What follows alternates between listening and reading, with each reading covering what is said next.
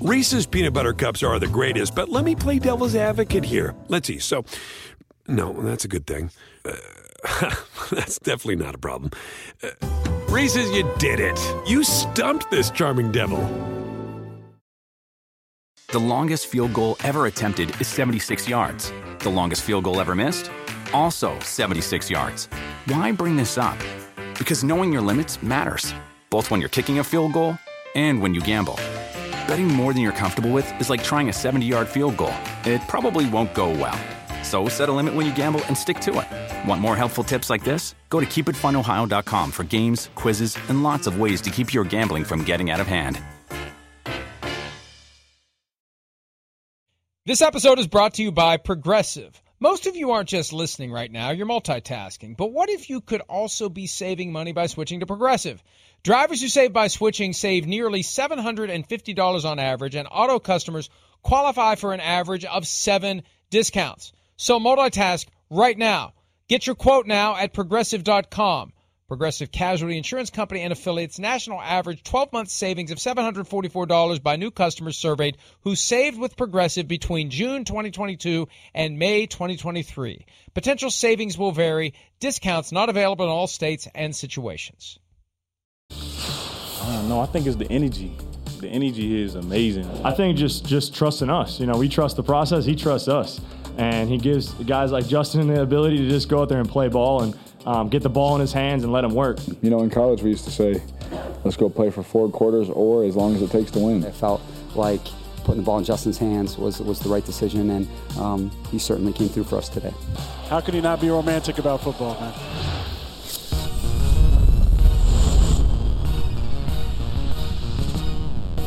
Another excellent Sunday in the 2021 season. We're only 3 weeks in. Some great games, more great games yesterday, back and forth and drama, and we got 2 hours to break it all down. He's Mike Golick. I'm Mike Florio. It's Mike along with Mike Mondays, PFT Live. Good morning, Mike. How are you?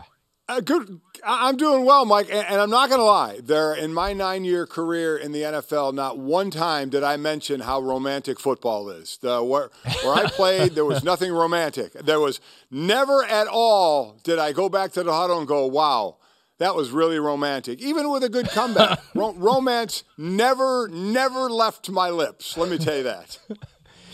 Yeah, I'm glad that you went there. I've said plenty of things about Aaron Rodgers this past week, so all I'm going to do is praise him today for what he did. But romantic is not exactly the adjective that would be in my first 5 or 10 or 50 or more as it relates to describing what we saw last night. It was incredible, it was awesome, and it was football at the highest possible level. And another lesson, and there's a handful of quarterbacks out there that you just don't want to give them any time, maybe a second or two, but that's it.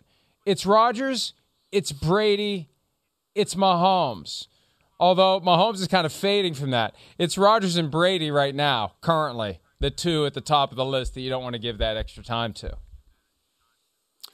Listen, I agree. And if we want to start there, that's cool. But I'll say this, Mike. When you have to score a touchdown, it's a little different. If you're setting up for a field goal, I get it. You want to burn the clock. You want to burn a team's timeouts. This is, general philosophy. Get yourself in a position to kick a field goal and burn as much of the other team's time as you possibly can. They needed a touchdown. It's a little more difficult, and it's not like they started on the 2-yard line and could say, okay, we can mess around a little bit, burn some clock, not score, and then score late. So I in this sense, and I know there were like 12 seconds or so on the play clock when they got in, so they were running plays, but I really think scoring a touchdown away from the goal line the way they were, I think you can worry less. This is a team that was down 17-0 in this game. This is a team that never led until that play where they got in the end zone with 37 seconds ago. So when you're talking about, you're on the 12-yard line, you got to score. So I get it. Your philosophy is right. You don't want to leave certain quarterbacks time on the clock. But the position San Francisco was in, I can't fault them for Juszczyk. What was he supposed to do? Try and go down at the 1 yard line? Or I get if you want to say use more of the play clock, but that's more clock counting down, and you're still not in the goal line or not in the end zone. So in this particular instance, I can see San Francisco just saying, we need to friggin' score right now and get the lead. Yeah, that's an excellent point. Whether you do it deliberately or inadvertently, it may just be stuff happens. It may just be, hey, we scored. We had to score. We're behind. We have to get a touchdown. We have to get into the end zone. We're not going to start playing this game of going down at the 2 and assuming that we're just going to be able to score from there. I mean, that could piss off the defense. Hey, what do these guys think? That they think that we're just going to lay down and let them score, and they bow up a little bit more, and they keep you out of the end zone, and then you're idiots for blowing the opportunity to score. So I agree with you. When you need a touchdown to get ahead, that makes it imperative to forget about the clock. But the problem is, the way the dominoes fall, you still leave 30 seconds to Aaron Rodgers, and all he needs is a field goal, not a touchdown. So he just needs to make a couple of impressive completions, and the next thing you know, he spikes it, and Mason Crosby kicks it, and that's that. I mean, what went on with that? The play, the 25-yard completion, I mean, that almost had to graze Fred Warner's fingertips. And they said this is a play they just put in not too long ago. They didn't draw it up in the dirt, but they had just kind of put it in. So they get that pass, and then the 17-yarder to Davante Adams, and then you kill it with 3 to go, and you know at that point Mason Crosby is going to make that thing, even though it's like a 50-yard field goal. But I get the sequence. I get 49er fans or other people going, oh, look, San Francisco's going down the score. They scored. They need to score. They finally scored. And then you go, uh-oh. There's 37 seconds left, and Aaron Rodgers, was just lighting you up. Where does he had 6 touchdowns, no interceptions since that debacle the first week against New Orleans. So I get the thought process, but your defense needs to step up and make a play. You can sit there and say, well, you left them too much time. Well, you got 11 guys on defense. You got to make a play. You give up a 25-yard completion and a 17-yard completion. So, look in the mirror. I know it's Aaron Rodgers. I get it. I know he's done it before. But your offense just puts you in a position to win the game if you make one play, and you didn't make that play. I think what happens sometimes, too, there's such a focus on protecting the sideline because you assume they're going to try to chew up territory in a position where they can get out of bounds and stop the clock. You create that vacancy down the middle, that huge hole between 5 guys where the 25-yarder could go, and it may be that teams need to rethink, especially against a guy like Aaron Rodgers. We can't just give him the middle of the field. We got to cover the whole field with Aaron Rodgers. We can't shy away from the middle thinking he's going to try to work the sideline. Of course, with Aaron Rodgers, if you start doing that, what's going to happen? He's going to work the sideline masterfully. I mean, that's ultimately the problem. You're dealing with Aaron Rodgers, and that gets back to the question of whether to what extent you have to engineer into your play calling when you're trying to get the lead, the reality that you may give Aaron Rodgers too much time. Let's hear from Kyle Shanahan, the coach of the 49ers, on how they managed the clock on their final drive and whether to what extent there was any luxury involved in trying to limit the amount of time that Rodgers had. When Juszczyk scored there at the end, even though they didn't have a timeout, did you feel like there was maybe too much time just knowing who was on the other side? Yeah, you always worry with Aaron on the other side. That's why we didn't use any timeouts. We're hoping to take it down, but it was a hell of effort by Juice to get in. Obviously, you want to score there, but was that play call designed just to get closer? Did you think it had a chance to go? I think he hit the last guy in the progression on the check down. Just had a hell of an effort running after the catch. He didn't come out and say it. Last progression on the check down, meaning that maybe the play that was called was designed to deliberately chew up not the whole 12 yards, but just get a little bit closer and a little bit closer. But that, Mike, ultimately, you hit the nail on the head. I mean, you're playing football. You get the ball in your hands. You're trying to get to the end zone. That's what you're trying to do. You need a touchdown. You're trying to get the touchdown. You may not get another opportunity to score a touchdown. This may be your best chance to score. So you got to take it and then worry about playing defense later. So, listen, one thing we always talk about in football is we always see the plays at the end of the game. We see that, and we say these plays decided it. When we know there's a handful to 2 handfuls of plays that decide a game. Green Bay goes through the entire game with a third-string left tackle. Gives some credit, some credit there for the quick release of Aaron Rodgers, to get rid of the ball and try and protect the guy a little bit. You have an offense in San Francisco that's a team that's down 17-0 in this game, and as I mentioned, don't get the first lead until that last touchdown. So if people want to look at the end of the game and start assigning things, there's no chance I'm assigning this to the offense to burn the clock. Juszczyk, okay, he was a check down, absolutely. He's a back flaring out right in the middle of the backfield, and you get it to him. I doubt there's any. Remember, there's a first down there to get as well while the clock's running down, but he wants to get in the end zone. We've seen before where you make a play and you don't score. Normally, that's with the lead, and you're trying to burn the clock. Here, you need a touchdown to be in the lead. So there's no way I'm faulting the San Francisco offense, a team that was down the entire game, for getting that touchdown there. So if you want to go to the end of the game and talk about something, you can talk about a guy that's walking straight into the Hall of Fame and is going to be one of the greatest quarterbacks to ever play this game, doing it again to a team, or you're going to talk about the San Francisco defense and play it better. To your point, you think he's going to go outside, he goes to the middle because you can kill the clock, and he did it 2 times. So that's where I'm going to go on this one. To me, any discussion of the 49ers burning the clock more, I'm throwing that out for a team that was down the entire night and needed to get the ball in the end zone. That's not where I'm looking.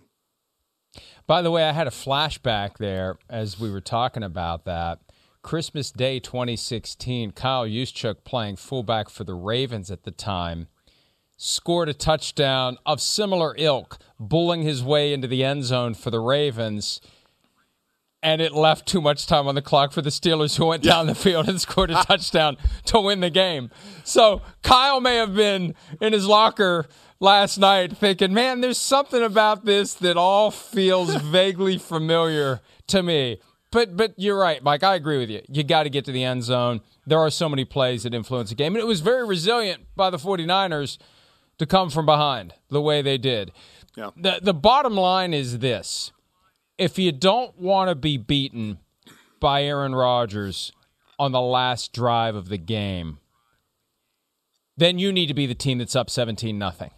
You need to be the team that leaves no doubt and puts Aaron Rodgers in no position to do anything to you on the final drive. You got to deliver knockout blows. You got to deliver punches. You can't be the one taking the punches early, like the 49ers did twice in 2019 when they were at full strength against the Packers on that same field. 37-9, 37-20. Aaron Rodgers can't hurt you then. Well, that's the truth, and that is always something to say. You look at the other side of the room and say, A, we got to make some stops, or B, your offense has to be more productive. So at what point were 49er fans, when they're down 17-0, saying, okay, let the Trey Lance era begin? We saw it, and we'll talk about it, in Chicago, and that was because of injury to Andy Dalton that Justin Fields got in the game. But, were there any, whispers or loud shouts about, okay, we're down 17-0, we're going to have to make some plays here, put the young kid in, see if he can provide a spark or something, and we'll see if they start doing more packages with him. But Garoppolo, showed he could help bring this team back to get that lead late in the game. So I think that was quiet a little bit. Whether you see Trey Lance more in these games with certain packages, not just on the goal line, not just in the red zone, but further away from the field, we'll see. And when you're down 17-0, you had to wonder if you were going to start to see a little more of that. And Trey Lance coming in with 2 seconds left in the half for that first touchdown of the game by the 49ers. Trent Williams with one of the decleating pancakes of all time. Of course, large guy, small guy, that's kind of how it works as a matter of physics. But that was gutsy. I just assumed they were going to take the field goal, try to get on the board, that old cliche, got to get the goose egg off the board, and we'll go in and regroup. No, out comes Jimmy, in comes Trey Lance for his first snap of the game, first snap in 2 weeks, 5th snap of his career, and Kyle Shanahan trusts him to get it in the end zone. That is going to be one of the conversations all week long for the 49ers, for their fans, for the media in the Bay Area. How much more Trey Lance? when is Trey Lance the right guy? Even though Garoppolo engineered the drive that put them ahead, there were a lot of moments last night where it's obvious the difference between an Aaron Rodgers and a Jimmy Garoppolo. And the 49ers made that move up to get a quarterback that would be ideally for them on that same echelon as an Aaron Rodgers and a Patrick Mahomes. Oh, listen, we know Trey Lance, just like we knew in Chicago at some point Justin Fields was going to be the quarterback, whether Dalton was healthy or not. We know at some point Trey Lance is going to be the quarterback. But I'll continue to say, Mike, what I've said in the beginning of the year is Jimmy Garoppolo should be the guy. You have a team in the toughest division in football. You have a chance to be a playoff team and maybe do something in the playoffs. We'll see, though. Boy, the Rams are looking good right now. And you have a quarterback who doesn't turn the ball over a ton. I know he had an interception, had that wacky play, where threw the ball kind of behind him as well. Sometimes you scratch your head at him. But he's still going to be the more consistent quarterback for you. We see a flash of Trey Lance, his first touch, throwing a touchdown pass, coming in for the play last night and running for a touchdown, and everybody's going to be going, oh, put him in there. Doesn't work that way. When all of a sudden you're in there for every single play, you're still a rookie, and while you may flash occasionally, you're going to make more mistakes than big plays. So now is not the time, and I know there'll be discussion about it, but now certainly is not the time to be thinking anything about that. Something I tweeted last night, tongue firmly in cheek, although sometimes that doesn't come across. This would be the perfect week for the 49ers to trade Jimmy Garoppolo back to the Patriots. This would be the perfect week after Mac Jones' performance on Sunday, Tom Brady coming to town, and just enough from Trey Lance to get people in San Francisco thinking he's ready. This would be the time to do it, although it'll never happen. Now, the 49ers did try to trade for Aaron Rodgers the day before the draft. They were abruptly hung up on. They had reason to believe that Rodgers wanted to come play for them. They got to see him last night. Here's Rodgers after the game with Michelle Tafoya talking about the comeback victory. There's going to be so much to discuss about this game, and everyone's going to discuss it, whether it's the penalties that went for you or against you, whatever the case may be. What do you want to say now? What's your message? Get ahead of it, Aaron. You usually have to respond later. We're going to give you the chance to get ahead of it. I feel good about our team. Week 1 was an anomaly. I said that, and I believe that. We bounced back in week 2, played a great football team tonight, right down to the wire, and this plane ride is going to feel incredible. It's funny, Mike. One thing I noticed last night in the immediate aftermath of the game, you got people out there acting like week 1 didn't happen. Week 1 still did happen. It happened, and it was awful. And the performance last night makes it even more head-scratching, and they're gaining distance and time and victories from it. And if you pile up enough victories, at a certain point it's forgotten, but it leaves a mark. It's still there. It did happen, and what we've seen the last 2 games makes it even more curious that it did. Well, I agree. So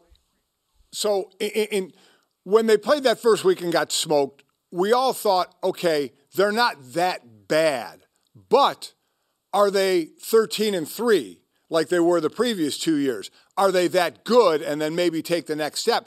That to me was the biggest question, and it was fair to question where everybody's head was at. Aaron Rodgers said he didn't want to be there anymore, wasn't going to play for him anymore, which I know I never believed, and I know others didn't either, and he wasn't going to sit out and he was going to play, but he wasn't there. There was drama. Davante Adams wasn't going to sign that deal, wanted to be the highest paid player, but Aaron wasn't there either. So I think there was legitimate concern of, okay, where is everybody's head? Because everybody knows Aaron is probably going to only be there this 1 year. Are you ever going to, handle the business with Davante Adams? So is this our last year to do anything? So do you press too much when something like that happens? So for me, it was always, they're not as bad as the New Orleans loss, but are they as good as now Aaron throwing 6 touchdowns, no interceptions, winning their next 2 games? Are we back to that good in the NFC where you have, Tampa Bay, where you have the Rams, and I know we'll get into that, and other teams as well.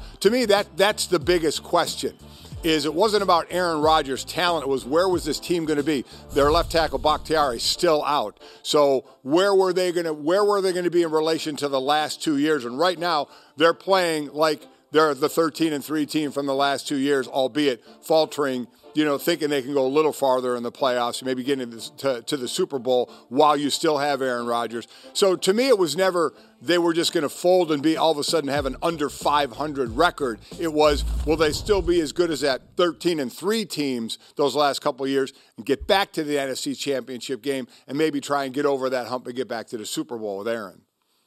And that's a great point. You could actually make the argument that they are ahead of where they were in 2019 because they have done something they failed to do that year in two different opportunities, go to San Francisco and beat the 49ers on their own field. The difference, though, is, and we'll talk more about the Rams coming up, the Rams for now have that glow and that vibe that the 49ers had 2 years ago. And the Cardinals have a little bit of it, too. So we don't quite know where the 49ers are, so it's hard to know how much confetti to fire into the air for beating the 49ers on their own field. That's all to be determined. One thing that happened on that field last night, Mike, late in the game, Davante Adams takes a hit that clearly affects him, and the shot of him on the ground was disturbing, it was chilling, and it was a reminder that this is still a very brutal and violent game. We need to talk about the hit, but we also need to talk about what happened after the hit, the fact that he was not out of the game for very long, maybe only one play. Now, they had an extended break. It was obvious he's in distress there. Here's the hit. Now, you see a helmet hit the chin, but, it wasn't a classic helmet-to-helmet hit. Absolutely not. And I know this is going to get talked about all day, so I'm glad I have an early time to jump on this. To me, absolutely nothing wrong with the hit. I did not think so at all. Jimmy Ward with the hit. When they started, and it wasn't really changing the rules, it was enforcing the rules a few years ago for safety reasons. I understood it. Did they go too far sometime, whether it was with a receiver or with a quarterback? Absolutely.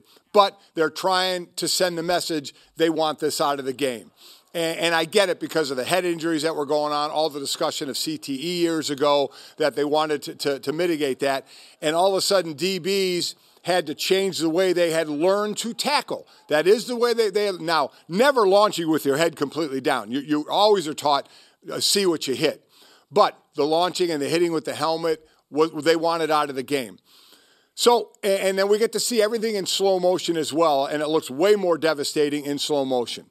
So to me, what Ward did, now he did launch, but sometimes that's still going to happen because you're going to be further away from the receiver and you want to break up a pass. You want to break up the play. And people are going to say, well, the ball was out of his hands. You're watching it in slow motion. This is bang, bang. If the ball, you're already in the air to hit somebody you think might be catching the ball.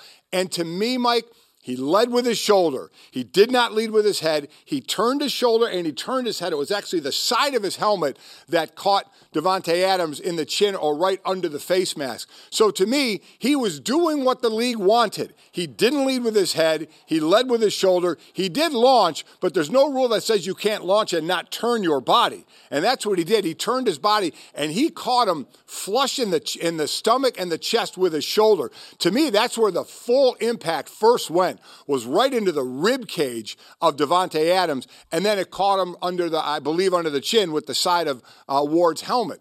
And it was a devastating blow. But then the question comes in, Mike, because you have independent doctors now. What did he get looked at for? When he goes in the tent, what are you looked at for? Are you being evaluated for concussion? He said it was his chest. It looked like it was an area where you could have got the wind knocked out of you as well, but you saw the look in his eye as well, where you're going, God, get that guy off the field. There are protocols now to where a guy, if he is in distress and in danger of that, it's up to there's independent doctors there. So it's not even a team doctor saying, well, he's on. We need him out there, so I'm gonna, I asked him how many fingers he had, 3 up, or I had 3 up, and he said 2, and I said close enough. Which, by the way, that's how we used to do it, which was ridiculous. And we need to get him back in the game. There are markers set in place now to not allow that. So whatever went on, and hopefully we'll find out more and more about it. I know what Davante Adams said about himself, said he's a little different. Okay.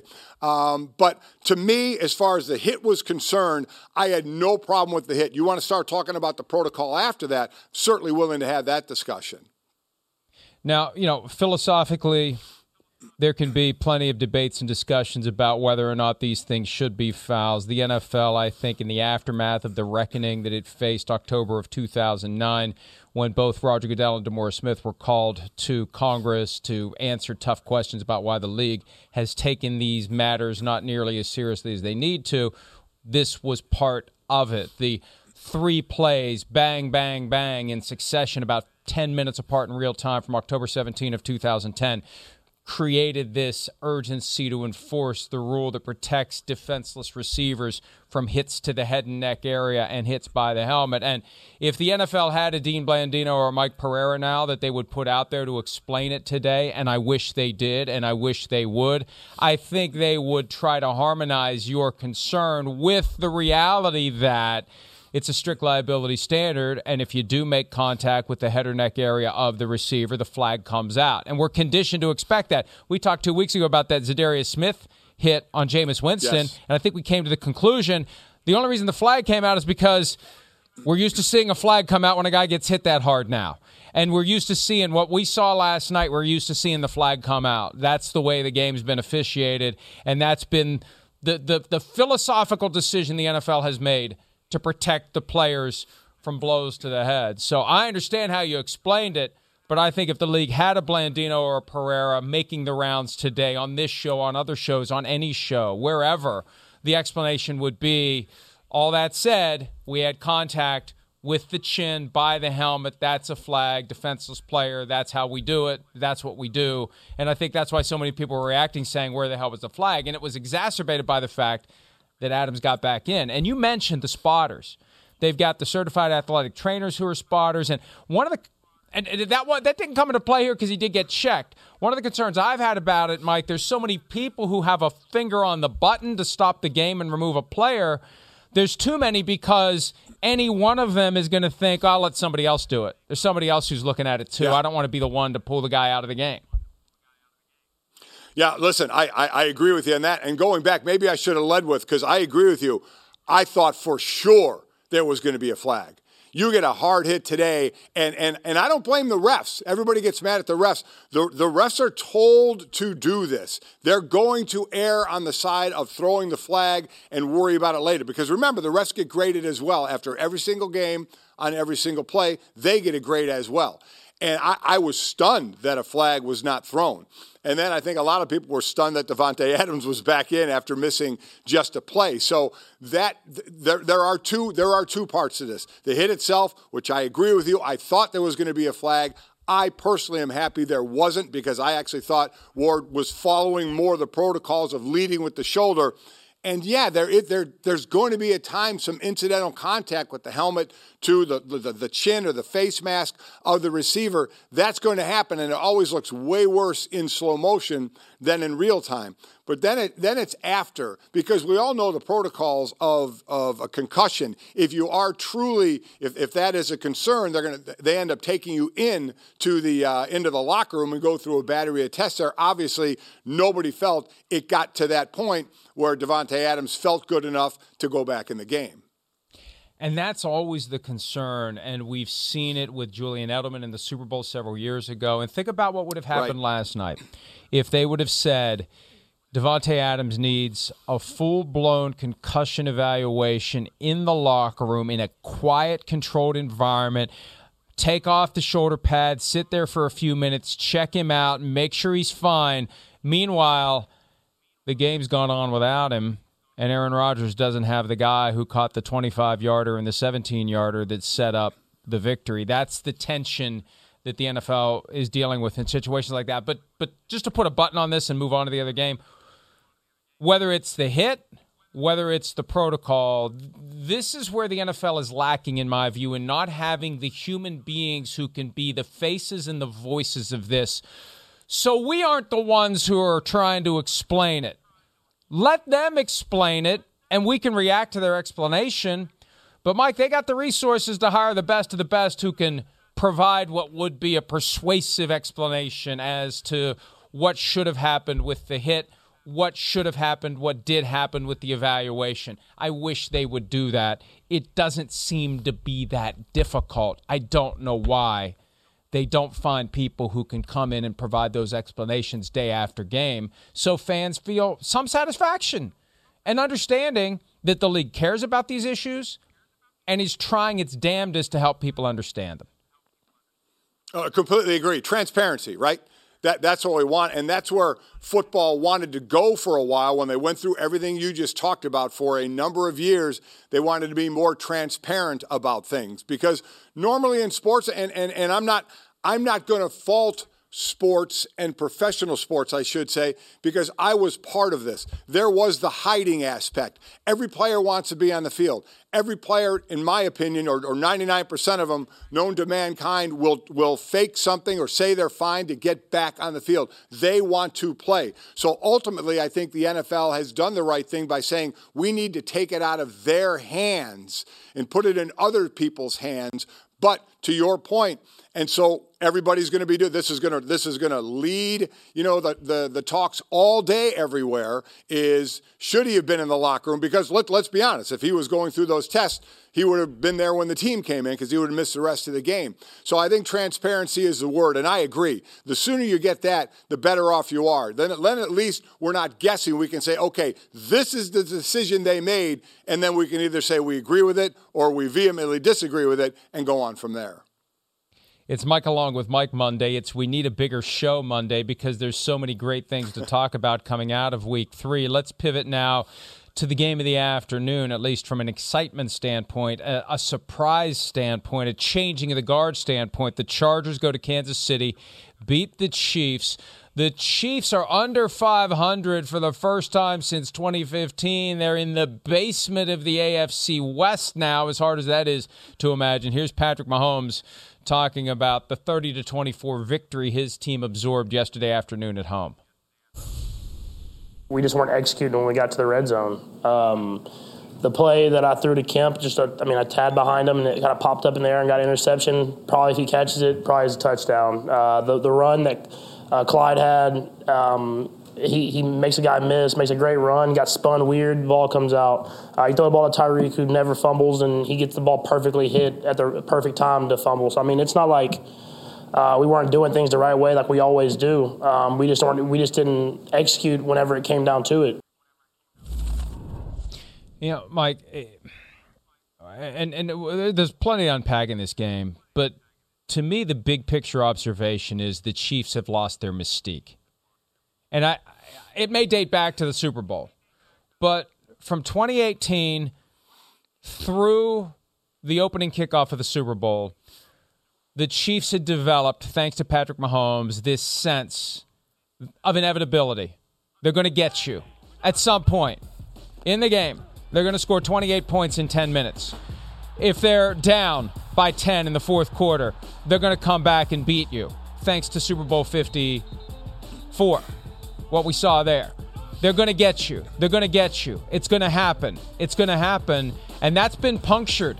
And it just feels like they're struggling to get that feeling back. So I'm going to kind of go the other way on this one, Mike. And now to your point, I agree. They certainly lost something. They're turning the ball over like crazy. 2 lost fumbles and 2 interceptions yesterday. So that's something that we are not used to seeing from Kansas City. But I'm going to also say this. We've seen Kansas City for a couple of years now with Patrick Mahomes and what they can do. So if you're going to compete with them, what do you have to do? You have to score. It's not that you want to always be really good to great on both sides of the field. But one thing you have to do to beat Kansas City is outscore them. And I know when people say that, of course you got to outscore them. No. I mean you got to outscore them in the 30s, in the high 20s, the 30s, maybe even the 40s. You have to have the ability to score points. So to me, that's one of the differences we're seeing with Kansas City. And one of the reasons, to me, the gap is closing a bit is because the better teams in the AFC that are competing are scoring more. They're drafting to score more, to do that. The late, great Fritz Shurmur, one of the great defensive coordinators of all time, when he was with teams, what he would do when wide receivers started getting bigger in the NFL, he was saying to the team he would coach, we need bigger DBs. We need to combat that. We need to find a way that the offense is doing this, so we need to find a way to combat that. Well, the way to combat Kansas City is to score with them. So remember the Rams, the greatest show on turf, with Kurt Warner, they didn't care if they turned the ball over because they know they would just keep scoring. Well, other teams in the AFC now are scoring points. So you can do that now to hang with them by scoring points. And then when Kansas City starts turning the ball over and not looking like we have seen them look in the past, that's when the gap closes, I think. So to me, is it more about the Chiefs? Because what do we know, Mike? Things get figured out in the NFL. Maybe except for New England and the run they went on. But things get figured out in the NFL. And one of the things to figure out is we have to score a lot of points. So I add that into this equation. Not just has Kansas City gone down and we lost the mystique. Let's give credit to other AFC teams, the way they've drafted and what they're doing to say we need to score a lot of points to compete with them. Well, and that's also an indirect indictment of the Chiefs' defense. Even though they've got plenty of great players, they're not keeping the teams from scoring the points. But 4 turnovers yesterday, that's not what we're used to seeing from the Chiefs. You know, Mahomes got a little cute with the no-look pass, and it caroms off the receiver's hands, and it gets picked off. A great play by Asante Samuel Jr. to do that. That's kind of a stuff happens outcome. But there just seems to be not the same sense that they're going to get you like there used to be. And you know what? The Chiefs need to process that, because I almost feel like at a certain level the Chiefs put a little bit too much on Patrick Mahomes to save the bacon in the past. Other guys need to step up. Other guys need to help them avoid being in a situation where they need to drive the length of the field to score a touchdown to try to win the game. So I think that's part of this analysis as well for the Chiefs, that maybe they've relied too much on Patrick Mahomes and they need to maybe beef things up elsewhere, and other guys who are talented need to earn their paychecks the way Patrick Mahomes earns his every single game. But that's what we do, right, Mike? That's what we do in Green Bay, right? Aaron Rodgers, bail us out. That's what we did when Peyton Manning was playing. Hey, Peyton, bail us out. You know, Drew Brees, bail us out. Now with Brady, I mean, Brady could bail you out as well, but the early Super Bowls, the defense was playing very well, still there. But Brady was another one. Look at the clock. You left too much time. Brady's going to bail us out. That's the thought process with Mahomes. And part of that, to your point, is to have players to make the plays. And, you know, you have a Travis Kelce, you have a Tyreek Hill, you have some great players that you have paid. But just like yesterday, as you mentioned, the no-look pass, the wide receiver's got to make that play. You know, it bounces off your hands, make the catch. So you do have to make the play. But as far as relying on a quarterback, we do that with the greats. We say that guy is going to bring – we don't say that guy and this receiver and that receiver and this tight end are going to bring us back. We say that guy is going to bring us back. And that's exactly what we think about Pat Mahomes, because we've seen him do it. But he does have some other great players on that offense. And at times, those big plays that we're used to seeing them make, they're just not making right now. Now, whether that comes back, you know they're still going to make some big plays, and it's going to happen again. But they're not doing it at the level that they had done in the past. But it's never going to stop. It's going to be Tom Brady. It was Peyton Manning. It still is Aaron Rodgers. And it's Pat Mahomes. Go save us, young man. Go save us. Another name to add to the list, go save us, young man, Justin Herbert. Justin Herbert, bail us out. Justin Herbert, help us out. Explain to us how you pulled off the victory yesterday in Kansas City. Here he is from after the game. I think that's one way to look at it, but I think it's always an opportunity. The football season's so long that you have to forget about the last one, and you have to move on. You have to learn from it, and if you let that team beat you again, you're not doing yourself a service. And so I thought the guys did a great job attacking this week of practice, knowing that we were going up against an incredible team with a great offense, great defense.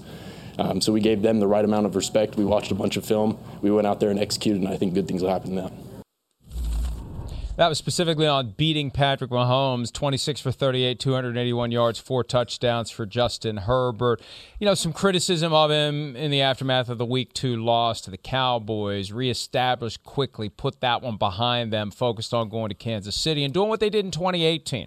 Remember, Mike, in 2018, in Mahomes' first year, They stole one from the Chiefs on a Thursday night. It was a great, exciting, one of those adrenaline games where you can't fall asleep for 2 hours after that, and then lost the following Saturday to the Ravens and blew the 1 seed.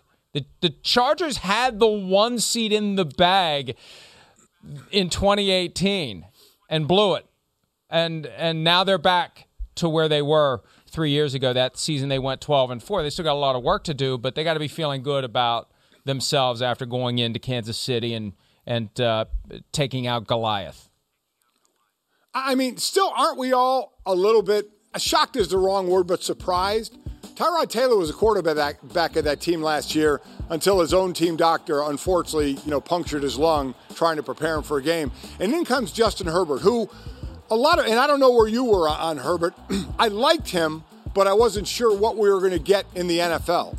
And he came out and was just gangbusters. So all of a sudden, we went from a Charger team to, oh my God, look how they lost their starting quarterback. Now the rookie has to play.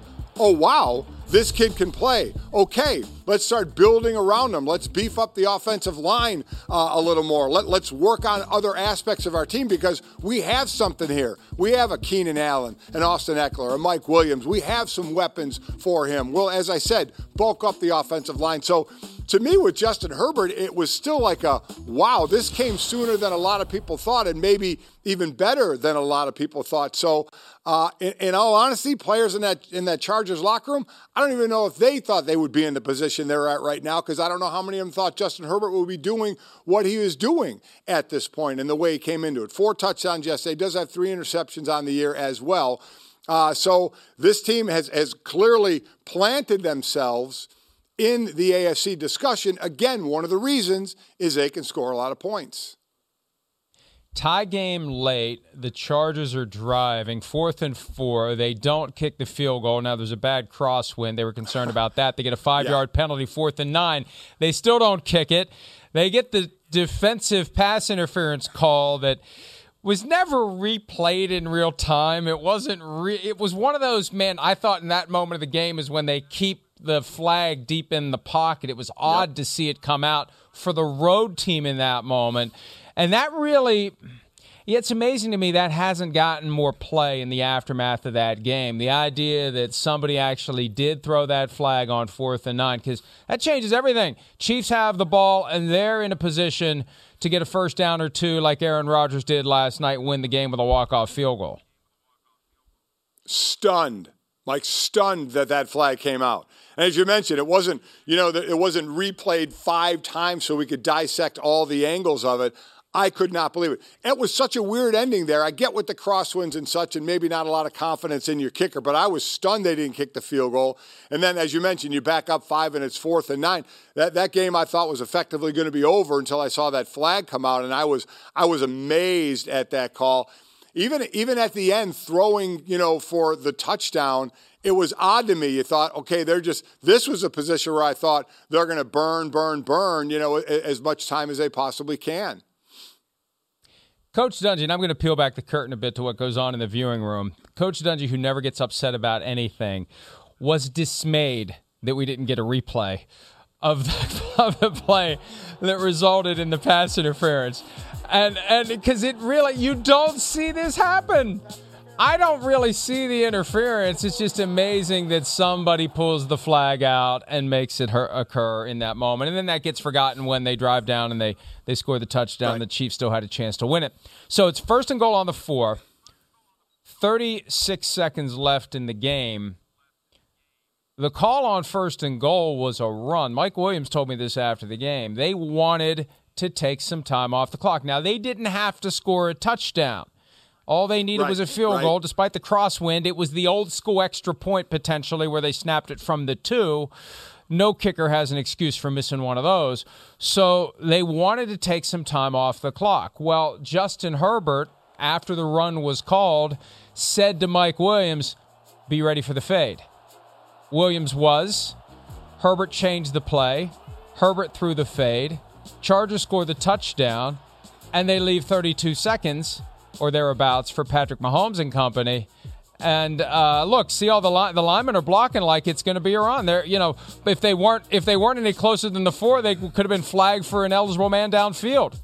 So And now, Williams said Brandon Staley wasn't upset with them because they scored the touchdown, but that's another sign of a young quarterback, second season, deciding to take this thing by the horns. And a lot of guys that young aren't willing to do that.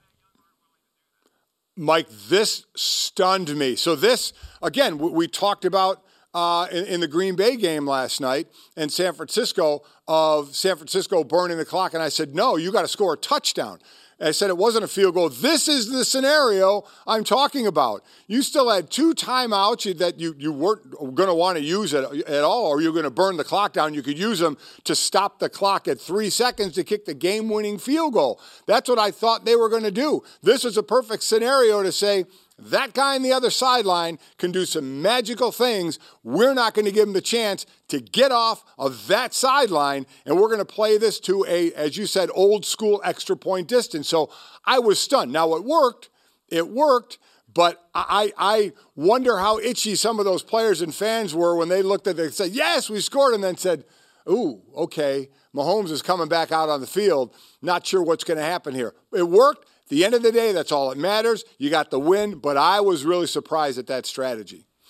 Now, again, maybe it wasn't the coach's strategy if they changed the play. It was not the coach's strategy, and Brandon Staley spoke to Peter King for Football Morning in America, and he covered for those guys. It never came up that any kind of deviation happened from what the coaching staff wanted them to do, but the missing of the new school extra point complicated the situation dramatically because it was a 6-point lead, not a 7-point lead, with Mahomes in position to do a Mahomes thing, and it all worked out in the end. But just to boil it down to Aaron Rodgers with 37 seconds left and no timeouts, needing a field goal. Patrick Mahomes with 32 seconds, needing a touchdown. Rodgers got it done, and Mahomes didn't. And young man, go bail us out. It worked for Rodgers, although he's not that young anymore. It didn't work for Mahomes. No. And it's just one Sunday. It's just one game. It's just one data point. But I don't care. The Chiefs are in last place in the AFC West, and they're below 500 for the first time since 2015. That is stunning. Oh, I agree. And one of the surprises this year, we always look at surprise teams.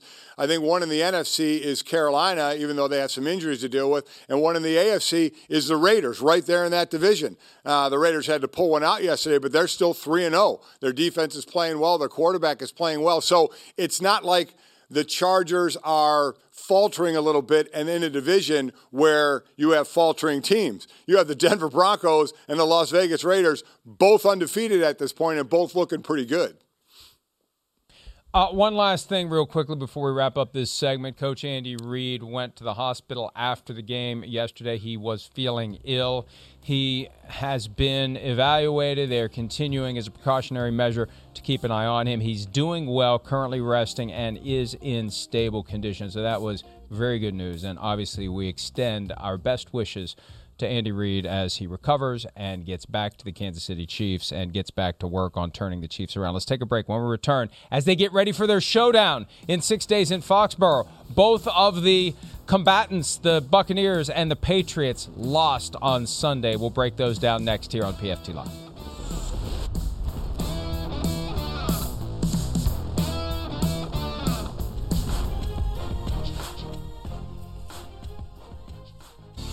You know, they played well. I mean, they obviously played a very good game. They played the kind of game they wanted to play, and we're gonna beat a team like that. We got to play good in all phases, and you know, we got to get some turnovers, and we got to keep protecting the ball, and we got to start fast and get a lead and stay, you know, run the ball well, throw the ball well, play good defense, play good special teams. I mean, it all fits together when you play good teams.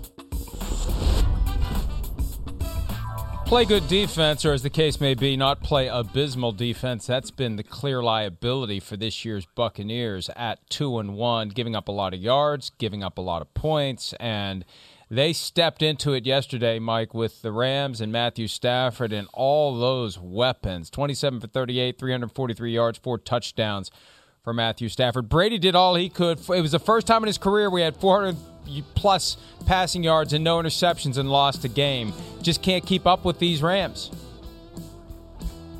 So, again, you saw the championship last year, which is interesting with the defense because the defense is the reason they were in the Super Bowl and won the Super Bowl. A big reason, I should say. You have Tom Brady in the offense, but the defense was much more complimentary last year than so far this year. It's another team, and boy, does Stafford look fantastic out there. 9 touchdowns and 1 interception on the year so far. But as I said, we are in a scoring NFL. We know all the rules, and I'm not just saying this as a bitter former defensive lineman. We know the rules are set up for the offense. I get it. I understand the entertainment value of scoring points. We talk about it in Kansas City with what Mahomes and the Chiefs have done, and we look at what Brady has done with Tampa Bay, and they can score a lot of points. That's where we are in the NFL, so I'll continue to beat this drum. That's what you're looking for, and that's what teams are trying to get, and that's the offenses that are being run is score points. You got to score 30 or more points. That's where you have to be, unless your defense is unbelievably dominant, that's going to just be able to stuff the other team. You have to be able to do that. And Stafford is just living life large out there. Cooper Kupp is just incredible with the year he's having. Again, a guy the ball is going to go to him, and they still find ways to get to him. That's why no team can ever have the excuse, well, they took our guy out of the game. Great ones will, great teams, great coaches, great quarterbacks, great receivers. You all find a way to get the ball to the people that need to get the ball to them. And that's what the Rams are doing right now. Stafford is in heaven out there right now, and they can score the points needed to take this team far into the playoffs and possibly to the Super Bowl. 8.5 points more per game so far this year. Passing up, running down, one of the byproducts of not having Cam Akers for the season or Darrell Henderson. Yesterday He had a rib issue. It's funny how baseball metaphors are the ones that get made whenever sports are in the conversation. But I'm reminded of playing baseball, and the big hitter comes up, and what do the outfielders do? It's everybody back up, right? So how many times does Deshaun Jackson have to run behind the Tampa Bay defense and not score a long touchdown, but have a chance to do so before the linebackers and the defensive ends see that Deshaun Jackson's on the field and turn to the corners and the safeties and say, back up? And we still see Deshaun Jackson run by everybody. Now, look, I don't know what the hell they were thinking yesterday, but anytime you see number 1 in blue and gold and white out on the field, back up. You're not deep enough. Go lean against the fence. Because this guy, he's been around since 2009, Mike. I think 2008, he can still fly. So, Mike, one of the things you have to ask, and we'll go on in the meeting rooms, is one of the reasons at times players get run by is because their eyes aren't where they need to be. And eyes can give you away. Eyes can dictate. That's what offenses will look for is wandering eyes or eyes that focus on the wrong thing. That's why play action can work so well. So where is the secondary? Where are their eyes? Talk to DBs out there. Where are your eyes? Because they'll be like, oh, he was flat-footed and wasn't ready to turn and run. Well, where was his eyes? Was his focus somewhere else? Where rather than where it needed to be? Did they get caught up looking at something else rather than what they were supposed to be looking at? So if your eyes are not where they're supposed to be, that can make you appear to, or not appear, it can help you get beat or run by in that case. So that's a lot of things I like to look at, and it's tough with an all-22 film and not being able to really see what they're looking at. But a lot of times to me it's like, where were they looking to when that guy ended up running right by them, and were they not having their eyes focused on the right place? And that is the problem, too. If you back up to the fence every time Deshaun Jackson's on the field, it opens up everything underneath. And it happens in a nanosecond. That idea of peeking into the backfield, getting frozen in place, and get caught flat-footed by the fact that you think something else is going to happen. That's why it's so important, and we talk about all the time. Diagnosing the play ahead of time, the film study, looking for the tendencies, looking for the tells, that thing that tells you whether or not it's going to be a run or a pass. Any information you can glean from the formation, from the body movement, from the dumb things we hear about that are real, the licking of the fingers before throwing the ball instead of not licking the fingers and handing it off. every little bit like that, Mike, right? It's the thing that allows you to bend it in your direction so you don't get caught trying to diagnose. You know ahead of time what it's going to be. When I first got into the league from college, I thought, man, this is going to be great. Our days can't be too long because, in college I had classes and practice. Okay, there's no classes in the pros, Next thing I know, I'm there at 7 in the morning till 6 at night. And only a couple of hours of that time is spent on the field. So you are 1,000% correct. It is walkthroughs. It is film study. It is meetings. It is getting that game plan on Wednesday. And oh, by the way, analytics have been around for a lot longer than people are chirping about them right now. You have so many breakdowns in your game plan of what's run when, that if you study it and if you study it enough, now when the set comes in the down and distance, you automatically in your head can discount a number of plays. And you automatically in your head go to a few plays that they've run out of this. Next, to your point, and something I had to do because I was not a great athlete. I did play 9 years, but I scratched out 9 years. And a lot of it was game plan and study. I looked at the linemen so much, Mike. Was there a little more pressure on their fingers? Did they dig in with their right foot right before the snap, meaning they were going to push off of it? Did their eyes give them away? Did the running back eyes give him away if he was going to block or where he was going to go? Did he take a quick peek that way? Those little things, you can pick up all that stuff. How does a wide receiver release? What move does he like to use to release? How does he stop and go? These are all things that you can study to put yourself in the best position to be successful. The white knuckles from Invincible, right? That was the key for Vince Papale. He saw the white knuckles. He knew when the guy was going to fire off. The problem today is everybody wears gloves, so you can't see the white knuckles now. That's the only thing. It's more pressure in the ground than anything else. Yeah. All right. Let's put a pin in the Saints-Patriots discussion. We'll find some time to talk about that later. We need to take a break and talk about something that got obscured by all the great games that came later. But my goodness, a record was set, a game was won, and a kick for the ages. We'll break down what the Ravens managed to do to the Lions when PFT Live continues right after this.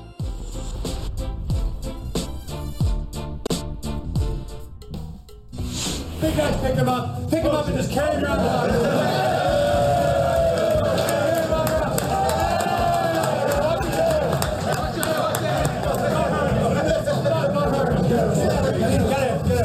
To start this whole thing off, so Tucker, can I get the ball to get to it? You need to more for those guys, but just Tucker's already got his ball. Oh! And someone said to me, someone said out there, I've never seen anything like that before. You know what? Nobody's ever seen anything like that before because it's never been done before. John Harbaugh with another moment in a victorious post-game locker room. Mike, my thought on the Ravens after getting the signature win over the Chiefs, getting past the Chiefs, the big fourth down play, it reminded me of 2 years ago in Seattle when Lamar said this to the punt team, and then I'm going for it on fourth down. After that, they started kicking the crap out of everybody. So I'm thinking, here it comes, 49-13, 52-10, old school lopsided outcome, and nope. The Lions were ahead, and they had to pull a rabbit out of the hat just to get in range, just to get in position for what Justin Tucker was able to do. 66 yards as time expires with the optical illusion clang off the crossbar. I thought it was coming back out and landing in the field of play. I didn't think it was going through. The moment it hit the crossbar, I thought, nice try. He hit it, and I'm thinking, it's good, and you're watching it fly, and there it is, and it hits, and I'm thinking, wait a minute, what happened to the ball? It's like, it hit the net. Holy crap. Unbelievable moment. We saw two incredible moments. We saw a 66-yard kick and a 109-yard return on a missed field goal that we'll get to. This was amazing. And you know what I loved? There was a little thing I loved about this with Justin Tucker. We know what kind of kicker he is anyway. We know he has a big leg. They were in that position with 7 seconds to go. They had a play there that got them there to that line of scrimmage with 7 seconds to go. And Justin Tucker just started running out on the field. And they pulled him back because they tried one more play. They tried to get a little closer, and it turned out to be an incomplete pass, and then there were 3 seconds to go, and he kicked it. But I loved this guy's confidence. They got to a spot, killed it 7 seconds ago, and he just started running on the field. It's like, I'm going to go kick this thing. I thought that was a coolest moment. Like, there was no doubt in his mind that he had the confidence he could make it. And then to watch it. Now, I was on field goal units when I played. I was usually like the right or the left end. So to be out there and to hear the kick, the whole thing you always listen for, you don't want to hear is the double thud, the kick and then it getting blocked. That's the first thing you're worried about when you're on the team blocking. And then you see it go away and you just stand there and you watch. And I was like you. The angle you saw, you're like, okay, if it has the distance, it's going to be good because it is coming right down the middle. Then as soon as you hear the clang, you're like, oh, I didn't even know it hit the net. I thought for sure it wasn't going to be good. And then I saw the refs throw their hands up, and I'm like, oh, my God, you've got to be kidding me. And then on the replay, it was the first time I actually saw it. It careened all the way into the back net. What an incredible moment that has to be. I mean, you did something never done in this sport since the beginning of the sport. I mean, what a fantastic moment for them. And you can't have it in a bigger moment. It's to win the game. It's to, absolutely win the game. And not to, if you miss it, oh, that's okay, we're tied, we'll go to overtime. It's if you miss it, we lose. You make it, we win. I mean, what an incredible moment. And the poor Lions on the wrong side of history again. Mike Tirico pointed out last night. It was the exact same score, 19-17, when Tom Dempsey hit the 63-yarder against the Lions, kicking for the Saints at the time. And that was the record that stood forever. It got matched. It got beaten by a yard. Now it got beaten by 2 yards, the 66-yarder. And Tucker told me, we got to take this moment in. For those of you listening on Sirius XM or on the podcast, bear with us. This is Dempsey from his own 37. Back in the day, the home game, the crowd goes crazy. He gets it over from 63 yards, and that was the record that stood for decades. And now Justin Tucker has a record that may stand for decades with the 66-yarder. I talked to him after the game. He said in pregame warmups, Mike, he was short from 65 on both ends. And it's still, what are you going to do? It's 66. This is it. This is our only chance. It's not like they're going to throw a Hail Mary. They trust him to go do it. And I asked him how conscious he was of the fact that he was short in pregame warmups. He said, it's kind of in there. But the thing is, it doesn't matter what my feelings are, what my emotions are. In any given moment, I could be feeling so many different things. I could be feeling excited. I could be feeling grateful. I could be feeling confident. I could be feeling nervous or outright scared. I said, so what were you feeling then? He said, all of the above. It was everything. And Drew Brees pointed out that there was a little crow step, like the outfielder who takes the step before making the big throw, right. Getting that extra little bit, mustering that extra little bit of leg to hit it just right and send it a little bit farther than he did in pregame warmups. And in that situation, again, as someone on a field goal team, in that situation, the rush is going to come up the middle. On closer field goals, where the kicker is going to get the ball higher in the air, like on, a 30 or 40-yarder or in, they'll kick it higher. You get the rush mostly from the outside because rush in the middle, it's tougher to block because the ball has a higher launching point. With a 66-yard, when you get into the 50s, let alone the 60s, that the ball's got to come out lower or it's not going to get the distance. So normally you're going to see the biggest push right up the middle to try and get your hands up there. So you have that to deal with, obviously. And then knowing it's almost like all of us hack golfers when we go out in a scramble and somebody hits a good tee shot and you just grip it and rip it and you swing too hard and nothing good ever happens. Well, you wonder if kickers, if they have to obviously try and kick a little harder to make a 66-yarder, and if you try and swing your leg a little harder, can you have an awful outcome?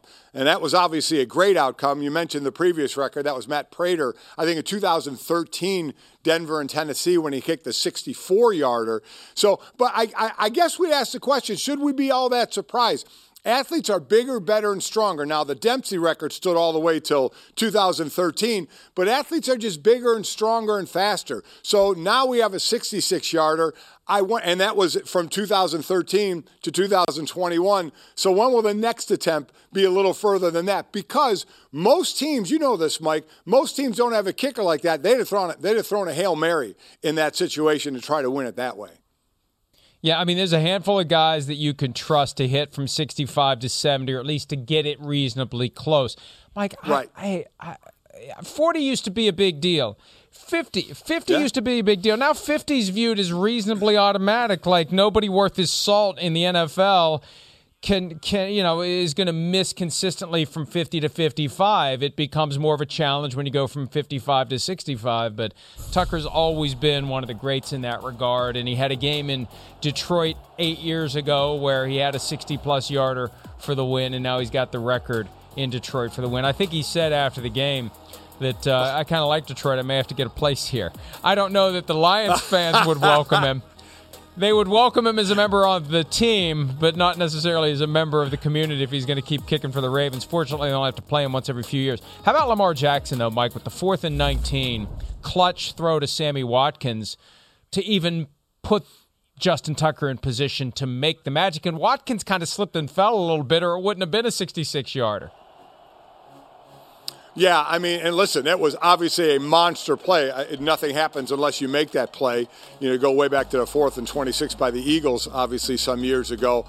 But again, what a great throw right over the underneath defender, right in front of the over-the-top defender. You find that hole and you drop it in there, because Lamar Jackson did not have a great game. I mean, what was he, just barely over 50% completion? It was not too impressive. And early on was not running the ball particularly well either when he tried to do that. So to drop that one in there, and the money time was, again, impressive on the offense, but I guarantee you that defensive meeting room is not going to be too ecstatic today when you go in and you watch that play and you find out, or you look at the reasons why that never should have happened.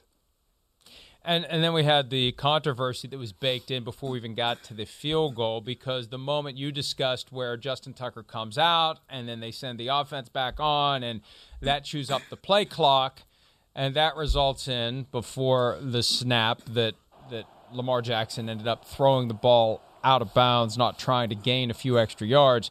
The play clock goes to 0. We had timed it out last night. It was nearly 1.6 seconds after the play clock went to 0 that the ball was snapped. There it is. It's at 0. And watch this up in the left-hand corner. It's 1.57 seconds after the play clock goes to 0. And look, the explanation was the same that it always was when this happened. And it happened for the Ravens in the 2008 playoffs. And Terry McCauley, now with NBC, explained it the exact same way. The back judge sees the play clock go to 0, looks to see if the ball is snapped, reaches for the flag, and if the ball isn't snapped by the time the flag starts to come out, the flag comes out. So there is a buffer that's built in. It's the way they officiate it. I don't like it because it's too subjective, and it hints. I want a shot clock, a big loud buzzer like they have in a basketball arena, so there's no doubt that you're out of time. But they're content to stick with this method that creates these moments where people are like, what the hell? I thought the play clock hit 0. So the mistake here, in my opinion, and I was going to explain, you explained it perfectly. For those that may not know, what Mike said is exactly how they do it. From play clock to did they snap it to then throwing the flag. Here's the ridiculous part to me. You know what you don't need is the flag. Blow the whistle, because that was too long. I get you'll never have a penalty right at 0 just for the mechanics of looking at a play clock. It hit 0, looking down and seeing the ball is snapped. As soon as you see the ball not snapped, blow the whistle. You know what? As you're blowing the whistle, you can then throw the flag. I don't need to see the flag first. As you're blow the whistle. Stop the play. Players will stop if they hear the whistle, and then throw the flag whenever you want. I don't care. Penalty is going to be a penalty. It's going to be a dead ball. It's a dead ball foul anyway. Do I need to see the flag? What I need is the whistle so I know not to continue on with the play. That's what I need. And that to me is what should be happening. That was too long. There's no way it should be 1.6 seconds. There's no way. Now, this is from a former defensive player being bitter. That you already have a play clock. You shouldn't get an extra 1.6 seconds to get the snap off. So that's got to be a quicker from play clock to ball snap. Blow the stinking whistle, kill the play, run up and wave the flag. I don't care what you do, but say, you know what? That was delay a game. That ball's got to go back 5 yards. And, as much as I like the shot clock idea and the big loud buzzer, I could see that becoming a problem now that I sit here and think about it. Because what if it's close and the play keeps going and the defensive players think that the buzzer went off and they kind of stop?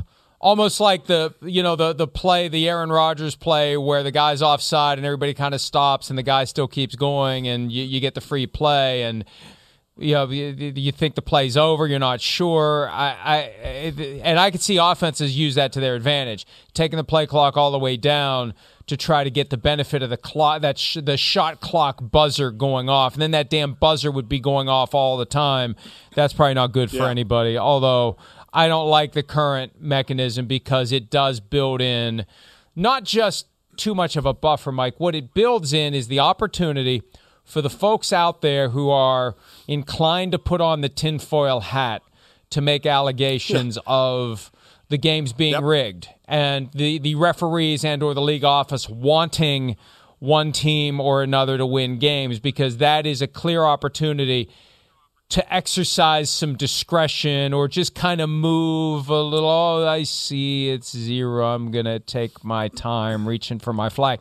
That's the problem. Anything like that for the team that gets screwed, some of their fans are going to say it was deliberate, it was intentional, even though I don't think it ever is. But again, that's where we need transparency. And I know we got the explanation, and that's the explanation we're going to get. But here is where I would like to, on camera, be sitting with an official, the head of the officials, and run this play and say, is it fair to go 1.6 seconds after the play clock has reached 0? Do we think that's right? Do we think that's fair? We used to send in letters all the time of plays that you thought were wrong. And if they were wrong, then you know what? You got a letter saying they were wrong, and we used to burn the letters because it didn't mean anything. And that would be the same thing here, because they would just say, oh, yeah, we got it wrong. But again, for transparency, I would love to show that to the head officials on camera and just, be truthful. Yeah, you know what? We blew it here. You shouldn't have 1.6 seconds after the clock reaches 0 to get the playoff. Otherwise, it's not a 40-second play clock, really, is it? So that aggravates me a little bit. It should definitely aggravate Detroit. Now, again, we sit there and say, come down to the last play. He kicks a kick nobody has ever kicked before. There's other ways you should be able to try and have a chance to win this game, blah, blah, blah. But the bottom line is it came down to this play, and they got extra time to get that play off, and it should have cost them, and it didn't. And Scott Novak, the referee, did an interview with a pool reporter, one reporter, and answered some of the questions, but not nearly enough. Look, I'm a firm believer that the referees should do post-game press conferences too, just like the players, just like a Marquise Brown who has to face the music when he has 3 drops, which he had yesterday in the first half. Players have to face the music for their mistakes. Coaches have to face the music for their mistakes. I think if we want true transparency, the referee and or the back judge, the person who was responsible for seeing 0 and killing the play and throwing the whistle, why are these folks hidden? Why are they protected? I think this is something the NFL needs to revisit as we enter this age of legalized gambling in most of the states already. More to come. The lack of transparency is going to get people thinking that something fishy is happening even when it is not. Here's what's happening now. We got to take a break. Superlatives time for Week 3 when PFT Live continues right after this.